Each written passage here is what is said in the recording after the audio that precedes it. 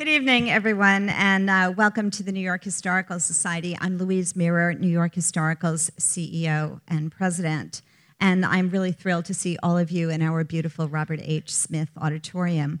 I want to remind those of you who have not yet seen the Armory Show at 100 that its run will finish on February 23rd, and if you have not seen it, it's a spectacular exhibition, very unusual for us, with Cézanne and Matisse and Picasso and so on and so forth represented. It's a fabulous show. So do return during regular museum hours to see that show, along with our other great exhibitions, including one on this very floor on the Gilded Age, Beauty's Legacy. I also want to make sure you're all aware of our Bernard and Irene Schwartz classic film series, which takes place on most Friday evenings. For the complete schedule, ask on your way out this evening. And finally, I want to make sure that everyone in this audience is a member of the New York Historical Society. If you're not, please join. Very easy to do it, and your support makes programs like this one possible, and all of the great work that we do at this splendid institution. Tonight's program, Duty, Memoirs of a Secretary at War, is a part of the Bernard and Irene Schwartz Distinguished Speakers Program. And as always, I'd like to thank Mr. and Mrs. Schwartz for their incredible support, which has enabled us to bring so many great historians and writers to this auditorium. Very fortunate to have Mr. Schwartz in our audience this evening. Thank you so very much, Bernard.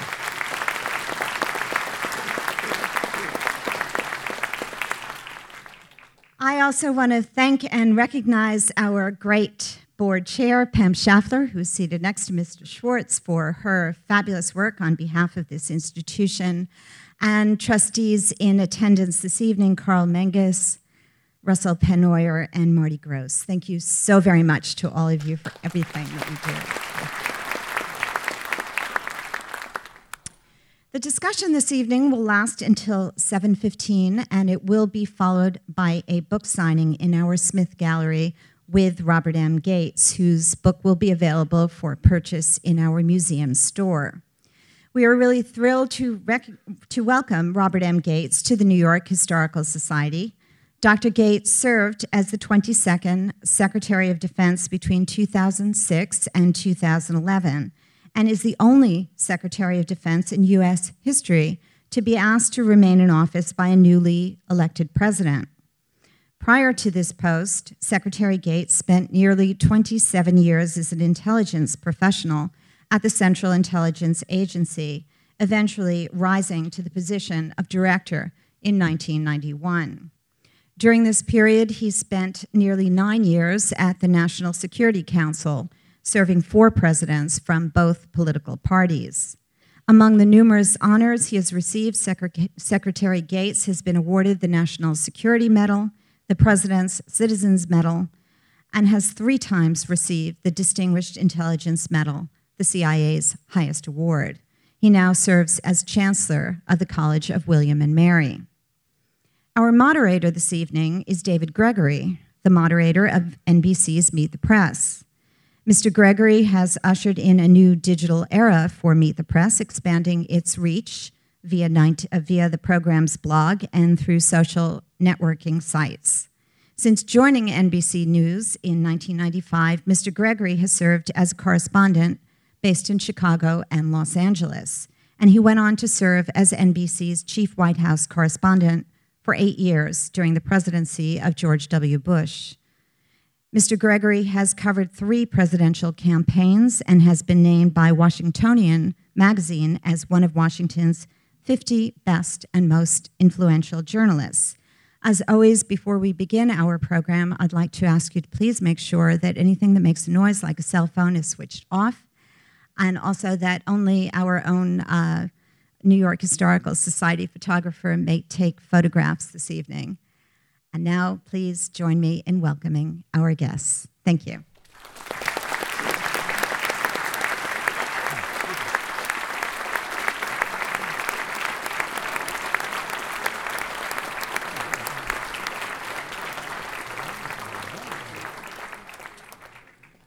Good evening, everyone. Mr. Secretary, How are you? Good. I'm good. Are you feeling okay? Well, I wish I could say it was something exciting like backcountry skiing or rugby or something, but it's just clumsy. Tripping on a rug in my home. I saw the secretary. I said, gosh, are you okay? And he said, yeah. I said, well, you're not going to wear that, are you? I like to tell people, until I became Secretary of Defense, I'd never broken a bone or had a surgery. And in 2008, in January, I slipped on the ice and broke this shoulder in 3 places, and a year later, had to have surgery on this arm. So my security guys discovered very quickly that the biggest danger to me was not Al-Qaeda, but myself.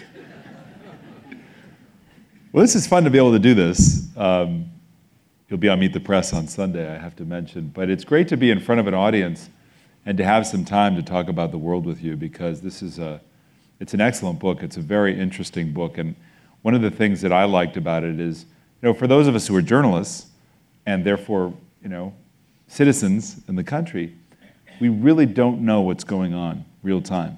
And that's true of journalists who report on these events. You really don't know. You know just a small sliver of what's really going on. So a book like this tells us. So there were a couple of quotes from the book that I wanted to ask you about. Here's one. I did not enjoy being Secretary of Defense. Here's another. People have no idea how much I detest this job. And another, as you were beginning to work for Obama, quote, serving in this position for nearly 2 years, and especially the opportunity to leave our brave and dedicated soldiers, sailors, airmen, Marines, and defense civilians has been the most gratifying experience of my life. So which was it? Well, this is where the journalists are all sort of saying that this is one of many contradictions in the book. But I don't think it's a contradiction at all. What I've written about in the book is that when you're the Secretary of Defense and in 2 wars, and let me apologize to the folks back over here, but I can't turn my head very easily.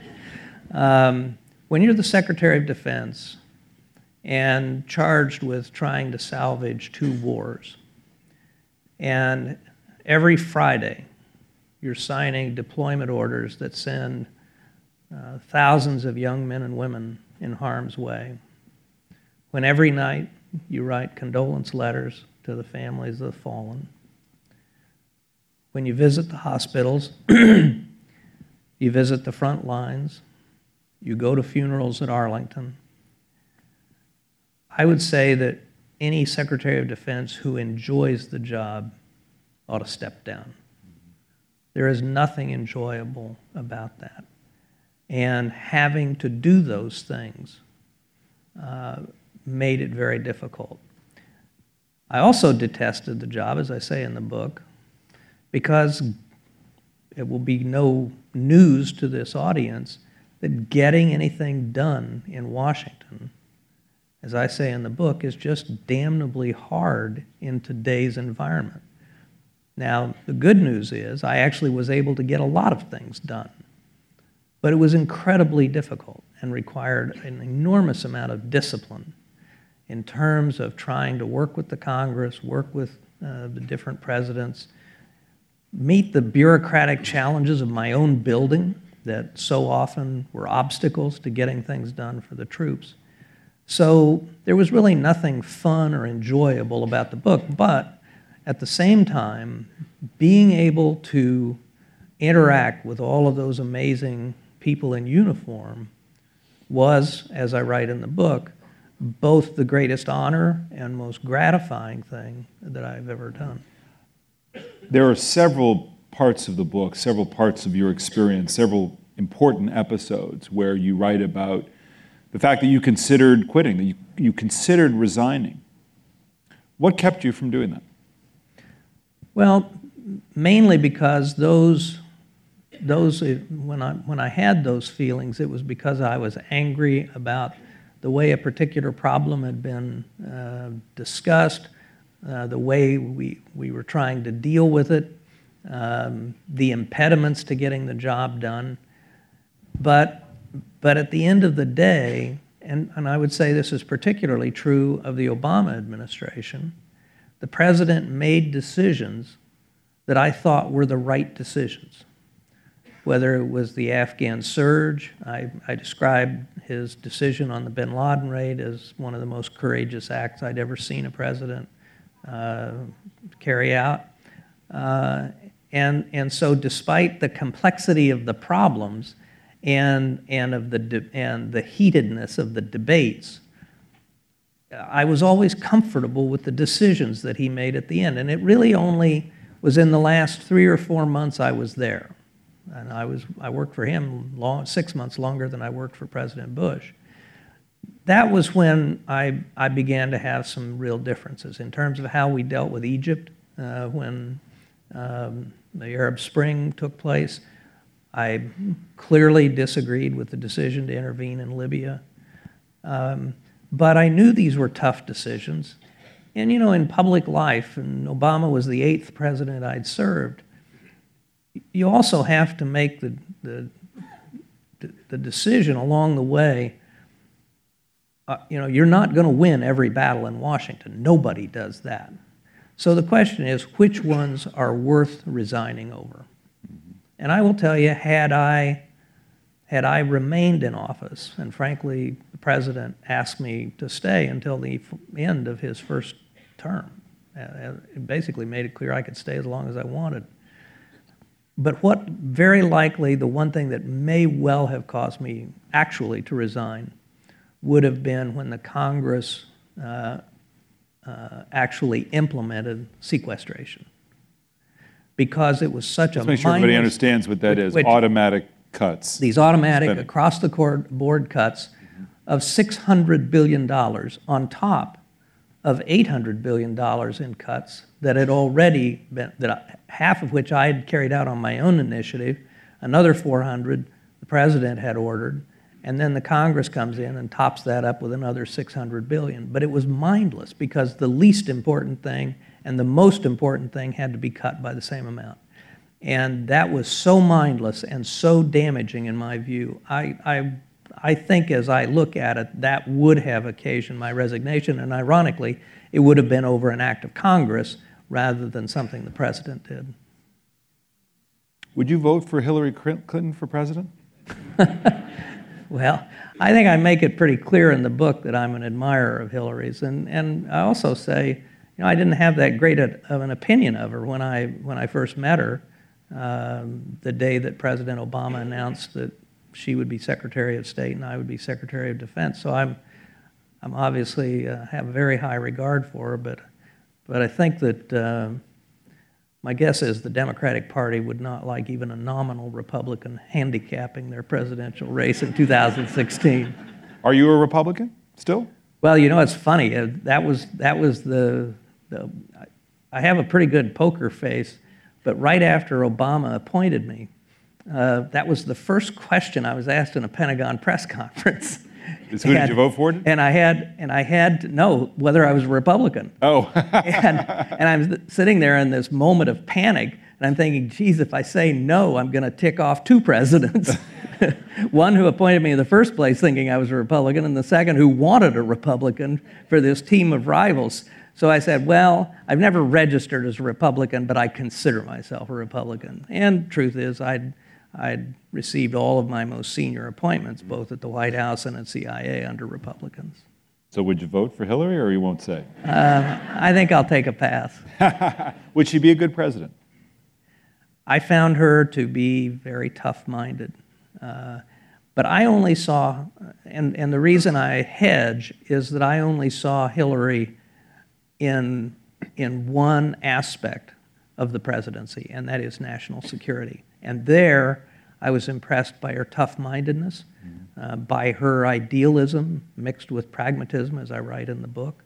And I thought she was a very effective representative for the United States. But you wrote something that, frankly, is devastating politically. I cover politics, and I can tell you that, you know, if I were an operative, I would pass out the quote from the book in which you relate from a national security meeting that she says that the surge in Iraq worked and that she opposed it because she was facing, you know, heat from Obama in Iowa. Well, that caught my attention, her statement You were dismayed by that. Made an impact on me for two reasons. The first, you have to understand that during the first several months of the Obama administration, the chairman of the Joint Chiefs of Staff, Admiral Mullen, and I would be sitting in the Situation Room while the president, the vice president, the secretary of state, the national security advisor, and a host of others all sat around trashing the Bush administration and what a lousy job they'd done in national security and what a bunch of bums the team was. And Mullen and I would look at each other afterward and say, what, are we invisible? We were integral members of that team. And so it was sort of the same way when Hillary made that comment in the Situation Room, ironically because she was using it as an example of why the president needed to approve the Afghan surge. Mm-hmm. The other reason it caught my attention was that it was an anomaly. In 2.5 years that I worked with Hillary when she was Secretary of State, that is the only time that I ever heard her talk about domestic politics as a factor in national security. The entire time that she actually had the responsibilities as Secretary of State, I never once heard her discuss domestic politics or any aspect of it as an influence on her thinking. She was a candidate, she was a senator, and in campaign mode, and you know what? Everybody's surprised that politics in taking these positions. I mean, the truth of the matter is, and it's the quote that I have in the book from the president associated with that conversation. Right. Seemed to intimate that he replied, as I say vaguely, that politics was involved in the opposition. And what I've tried to clarify, if you read the book, Obama is not saying that politics influenced his opposition to the surge, because in fact, his opposition to the surge was completely consistent with his opposition to the war. To the war itself. Let me ask you a question. I mean, as a journalist, I love it. I love to be taken inside the room to find out what was said in high-stakes meetings, national security meetings. I love quotes. But why is it appropriate to share the content of a very sensitive national security deliberation about war, as you've done in this book, particularly when this president's still in office? Well, first of all, one reviewer pointed out that if you, out of 600 pages in the book, there are probably 10 that say something unfavorable about either President Bush or President Obama.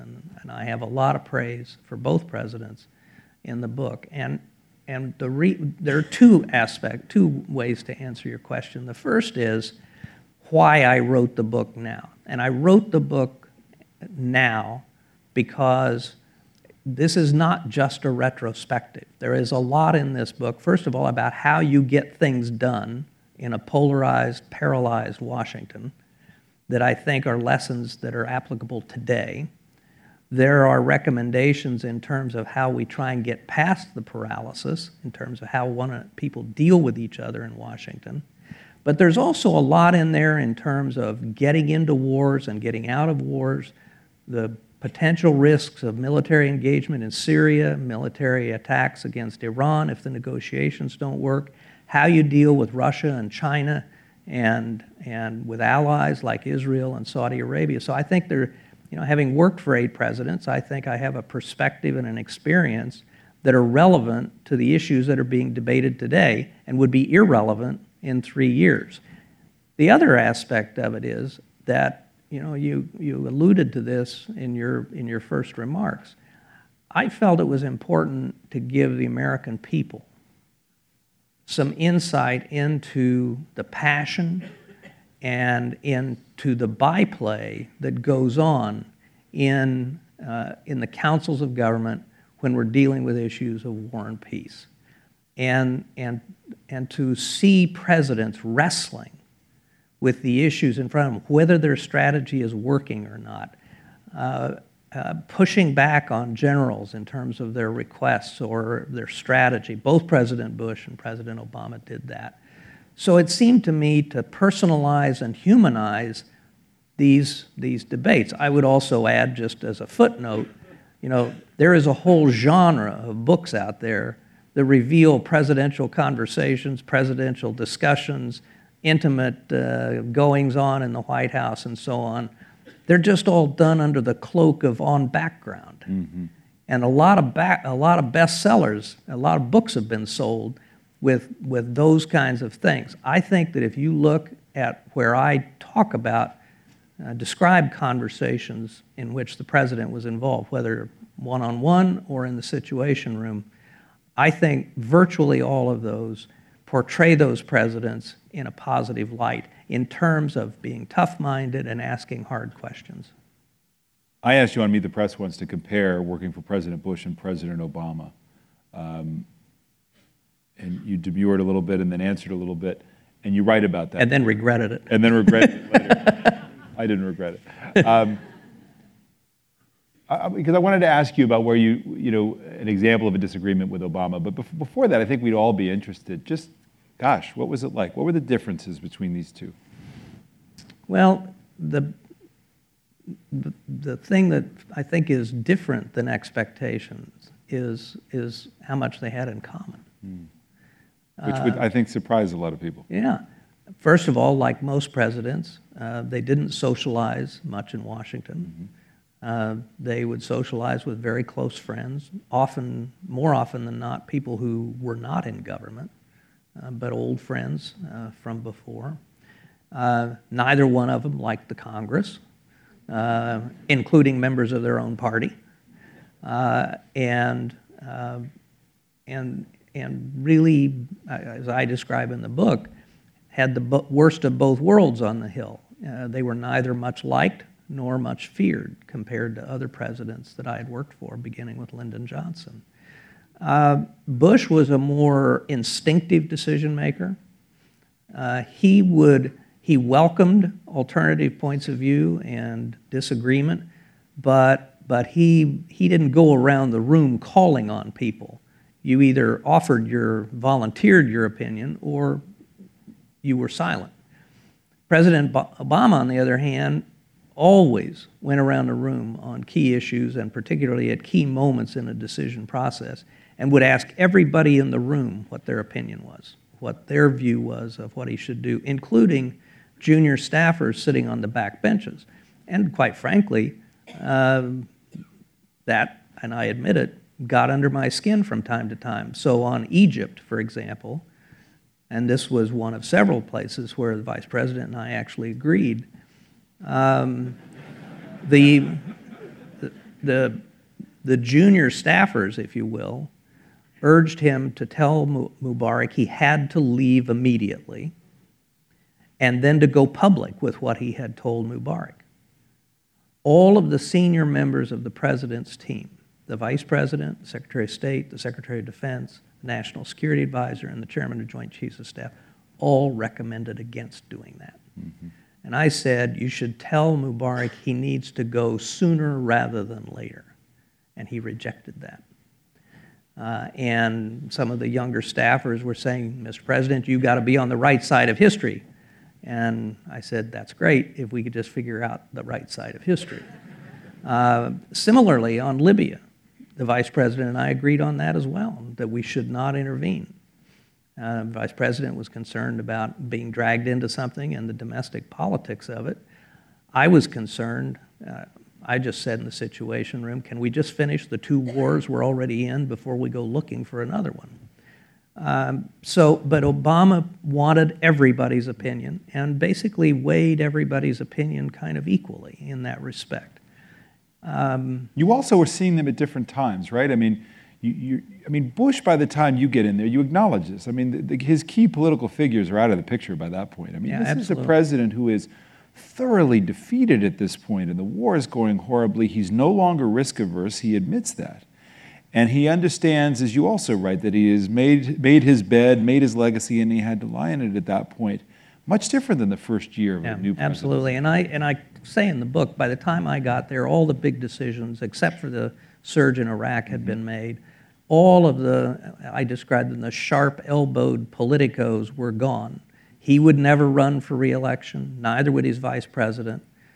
Obama comes into office, knows from day one he's going to want to run for re-election. His vice president and his secretary of state both have potential ambitions and so on. So one of the things that was different was I never heard domestic politics discussed in the Bush administration in the context of national security issues. It was an integral part of every discussion in the Obama administration. But where I give the President Obama credit, is that although in one instance I say he was aware of the politics, but unlike Biden and Rahm Emanuel, wasn't driven by the politics. So tell me... So he would make decisions right. contrary. Domestic politics would be a big element in the discussion, but at the end, for example, on the Afghan surge, he would overrule all of his political advisors and the vice president and approve the course of action that Hillary and I had recommended. Can you tell me a story where you guys got mad at each other? Take us inside that. President Obama, I'm talking about. Well, there was, I think the place where we had the most difficult difference of opinion was probably over the process of implementing Don't Ask, Don't Tell. And ending the ban on gays in the military. Yep. We both had the same objective, and we had reached agreement that we would conduct this review in the Department of Defense, not with a view to whether or not we should do get rid of Don't Ask, Don't Tell, but rather what are the views of the troops. What are the issues that we can identify so that we can, through training and preparation, mitigate or eliminate any negative consequences of its implementation? Because the Joint Chiefs under President Clinton had opposed it as having a huge negative impact on unit morale and recruitment and unit cohesion and so on. But the Congress got out in front of us. And the Congress wanted to vote to repeal Don't Ask, Don't Tell before we had done the review. And I felt like we had made a commitment to the troops to listen to them before we moved forward. And to move before that review was completed, that survey, would be to tell the troops, we don't care what you think. We're just going to move straight ahead. So the White House came under enormous pressure and decided to move ahead and agree with the legislation, and there was a compromise that would delay its implementation until after the review. But as part of this, and part of appealing a court decision, the President wanted me to suspend expulsions from the military under the Don't Ask, Don't Tell law. And my view was that I couldn't, that is the most directive part of the law, that once someone has engaged in homosexual conduct, they had to be expelled from the military. So what he was asking me to do was to suspend enforcement of the most directive part of the law. And I said to him, Mr. President, there is law and no law. I can't differentiate in those parts of the law that I have to enforce and those that I decide not to enforce. And he was very impatient with me. He said, those in fighting this law in the courts had the stronger case, that this was the right thing to do, and he got frustrated that as president he couldn't just make it happen. And he said, and it was clear he wouldn't make me do something that I thought was wrong, but he was clearly frustrated by it. But then this is the most amazing thing about Obama. So we have just had this as tense an exchange as I have ever had with a president. The discussion is over, and he turns to me and he smiles. And he says, "Are you sure I can't get you to stay another year?" And he treated me extremely well the entire time that I was Secretary of Defense. And we would have these disagreements, and I give him credit that he was willing to abide having a cabinet officer who would push back on him. Mm-hmm.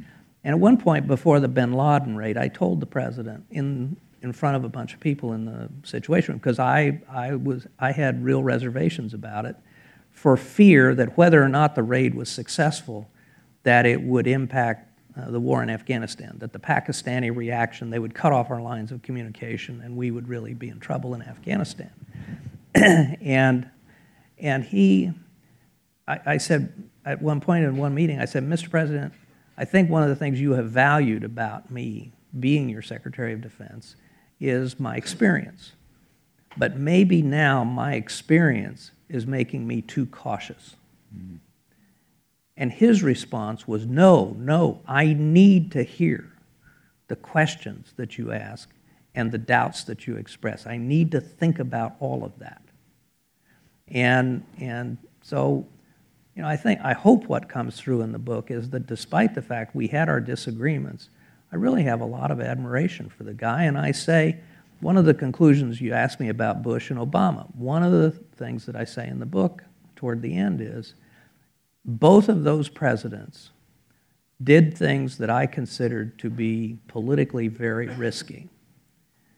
Bush with the Iraq surge, Obama with the bin Laden raid, with the Afghan surge, and several other things. And I saw both put the national interest above their political interest, thereby earning my highest praise and respect. You are brutal on Joe Biden in this book. I think, I've read every word, and I stand by brutal. And by the way, it's not personal. You talk about he's impossible not to like him.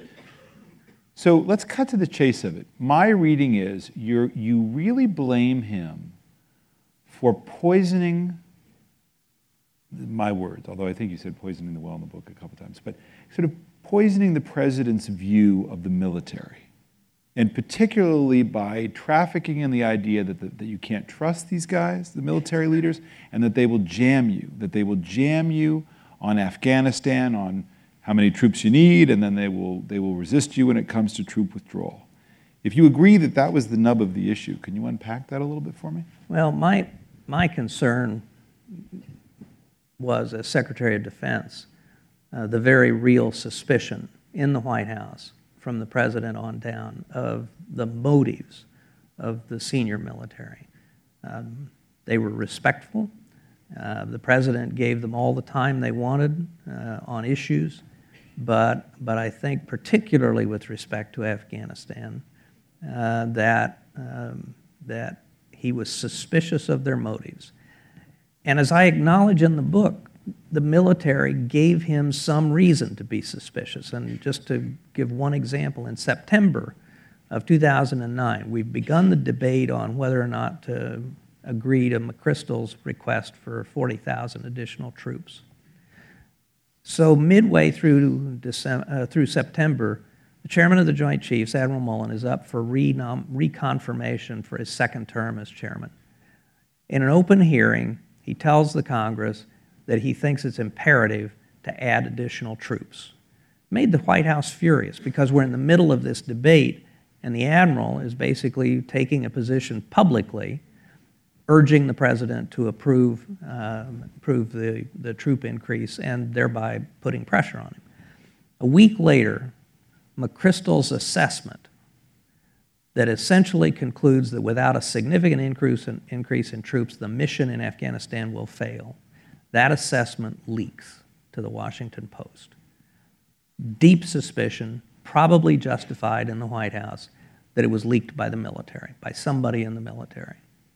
And then, just a few days after that, General McChrystal gives a speech in London, and the speech is okay, but in the Q&A afterward, he is asked a question, and in the answer, he just dismisses the option the vice president has been pushing inside the administration for Afghanistan.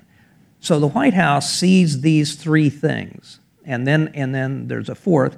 David Petraeus gives an interview in which he argues for more troops for Afghanistan, and the columnist he gives the interview to is Bruce Gerson, who was a speechwriter for President Bush. So these four things collectively, I think, help stoke the notion, the suspicion in the White House. But I think that on top of that, to get to the point of your question, that the vice president is in there needling the president all the time. and saying exactly the things that you said. And this is what I was hearing from people inside the White House. These guys, you can't trust these guys. They will jam you. They're trying to box you in. You can't let them have their way on this. And so I think that not only the Vice President, but the Deputy National Security Advisor and subsequently National Security Advisor, Tom Donilon, were doing this. And I think it created a very unhealthy environment. And it was very difficult for me because I would have very frank conversations with the President about this and try and assure him that this was not an orchestrated campaign, that these were isolated, unrelated incidents, that in McChrystal's case, this guy had been in special operations his entire career. He had no experience in the public or dealing with Congress or the press or anybody else. I think he was just naive. As I put it in the book, he was fighting on a battlefield that he didn't understand. Mm-hmm. And I thought that, and Mullen admitted he made a mistake in his hearing. But having to deal with this suspicion, which was primarily focused on Afghanistan, but did spill over into some other issues like the Haitian relief effort and so on, was a real challenge. One of the notable quotes that people may have paid attention to is that you write about, and this is when the debate turns to a troop withdrawal deadline, that you felt the president was only concerned about getting out, that he didn't trust Petraeus at that point, who's the commander in Afghanistan. He didn't trust or believe in his own strategy anymore. It was all about getting out. And I read that, and you could look at it in isolation and think that was a real dig at Obama. On the other hand, I thought, this was the longest war in the history of America. It is a war that was, by your own admission, was too ambitious in its goals of nation building in addition to eradicating the Taliban. Why wouldn't it be totally appropriate for the president at that point to be thinking about how to get out? Well, I think by that time, we had already decided that we would withdraw our forces from Afghanistan by December of 2014. And I guess that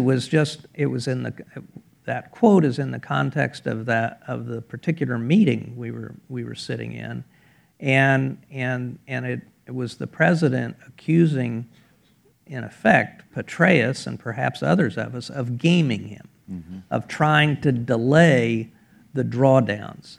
And I didn't think that was the case at all. And the truth is, I think, it was pretty obvious that the relationship between most of the people in the Obama administration, including the president, and Karzai, shall we say, was not warm and fuzzy. And Karzai is a challenge. But I think that as I've thought about what I wrote, I think that Obama's reservations and concerns were focused, first of all, on the non-military objectives of his strategy that he saw clearly were not working. The effort to get the Pakistanis to stop hedging and helping the Taliban, to try and get the Karzai government to be less corrupt and more competent, to get more American and allied civilians in to help with development and so on. None of those things were working the way we had assumed and hoped for when the president approved the strategy in December or November of 2009.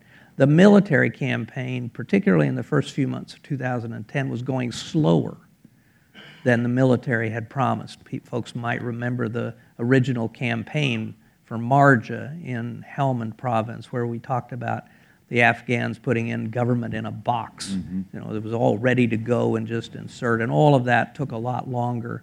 And because of the difficulties in Marja, McChrystal was proceeding more slowly than originally planned in Kandahar. So all of these things, I think, fed the president's reservations. I didn't have any problem with the president expressing his concerns about how the strategy was going and whether we were succeeding or not. But it was clear that he was getting, and justifiably so, getting fed up with the war. I think this was, President Bush had deep reservations about his own Iraq strategy in 2006 and ended up changing that strategy at the end of 2007, at the end of 2006. We look at Afghanistan, we look at... But just, David, the one thing that I am not pushing against in the book, that, presidents need to question generals. They need to push them hard. I pushed them hard. I fired a bunch. So that's not the issue at all.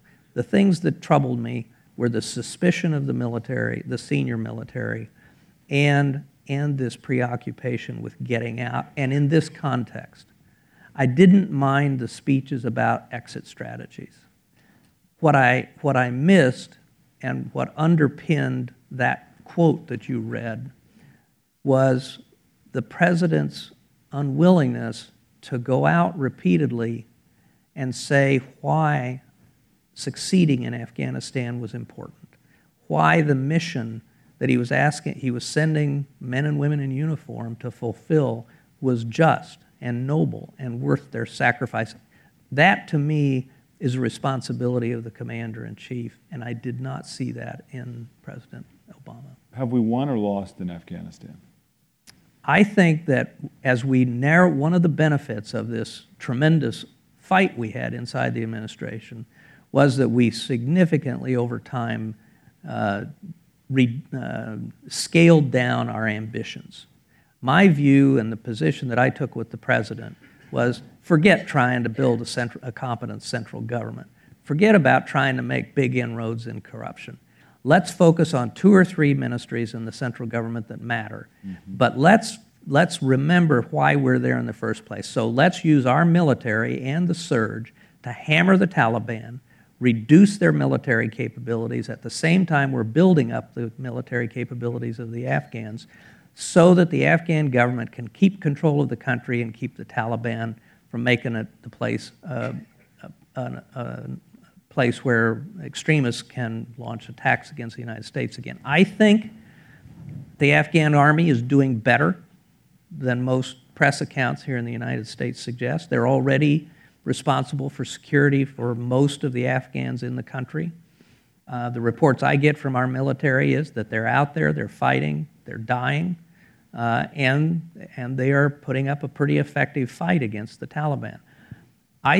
And this is where, despite my concerns on the 2 issues that I mentioned, where I continue to support the president, is that I think the decisions he's made and the actual actions he's taken have been right. And I've supported all of his decisions on Afghanistan, and I think including the negotiation of this strategic agreement with the Afghans that would leave a residual U.S. and allied force in Afghanistan. I think it's really critical that we have a residual force in Afghanistan of 8 to 10, 12,000 troops, ours and the allies, both as a signal to the Taliban that we're going to be there, but also as a message of reassurance to the Afghans that we're not going to abandon them, and the Pakistanis and the neighbors that we're not turning our backs and leaving, as we did after the Soviets left Afghanistan in 1988. I think sending that message is important. I believe that the Afghans eventually will agree or will ratify this agreement, and I think the prospects of the Afghan army being able to keep the Taliban at bay are actually pretty good at this point. Will history view Iraq as a mistake? Well, I say in the book... You view it as a mistake. I've said for a long time that the Iraq War will always be tainted by the fact that it was launched on wrong premises, that the Iraqis had weapons of mass destruction. That's inescapable. It will linger, I think, forever. Whether or not the effort as a whole, how it is viewed historically, I think will depend on whether 2 or 3 decades from now, the removal of Saddam Hussein and the creation of at least the foundation of a multi-sectarian, quasi-democratic state in Iraq is seen as the first crack in the wall of authoritarianism in the Middle East, that over the next 20 or 30 years, we get past the problems that we're seeing now in Syria and Libya and other places, and you end up with a more democratic Middle East. I think only in that context could the war be seen as having been worth it, if you will. I think that I talk in the book about what I regard as the enormous mistakes that were made after the original successful invasion. I think that we did not, and I talk about our failures in how we look at war and getting into and out of wars, and all of the assumptions that proved to be wrong. For example, that we almost always go to war thinking it'll be short. This is the 100th anniversary of World War I. They thought World War I would be wrapped up by October of 1914. And I think that what we never anticipated was that by taking out Saddam Hussein, we removed probably the principal bulwark in the Middle East against Iran. And I think one unintended consequence of the invasion of Iraq has been to strengthen Iran's position in the region and creates another set of problems for us to deal with. Let me end where we started, which is the painful part of being defense secretary, which is second to the commander-in-chief, unique in that regard in terms of being responsible for people's lives. And you wrote this: icy detachment was never an option for me, referring to General Marshall during World War II, because there was such loss of life. You continue, because of the nature of the two wars I oversaw, I could afford the luxury of sentiment, and at times it nearly overwhelmed me. Well, it really was about the fact that it goes to a decision that I made early on to handwrite letters of condolence. And then I didn't want any of these young people to become statistics for me. And so with each package that would come to me, I would ask for the hometown newspaper accounts of their lives. And the comments of their parents or their wives or their brothers and sisters or their coaches or their pastors or priests and so on, so that I could know them. And I wanted a picture of each of them. And I wanted to know that this kid came from a well-to-do family, didn't have to serve, but enlisted because he thought he owed it to his country. Or a kid who had been aimless in high school and found direction and purpose in his life in the military.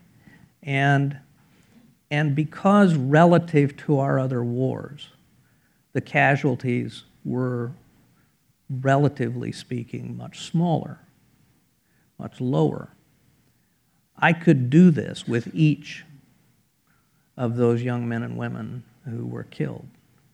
And that's when I talk about how it became overwhelming for me. And I would sit and I would do these condolence letters at night. And as I say in the book, and every night for 4.5 years, I would weep. Mr. Secretary, thank you for your service. Thank you, David.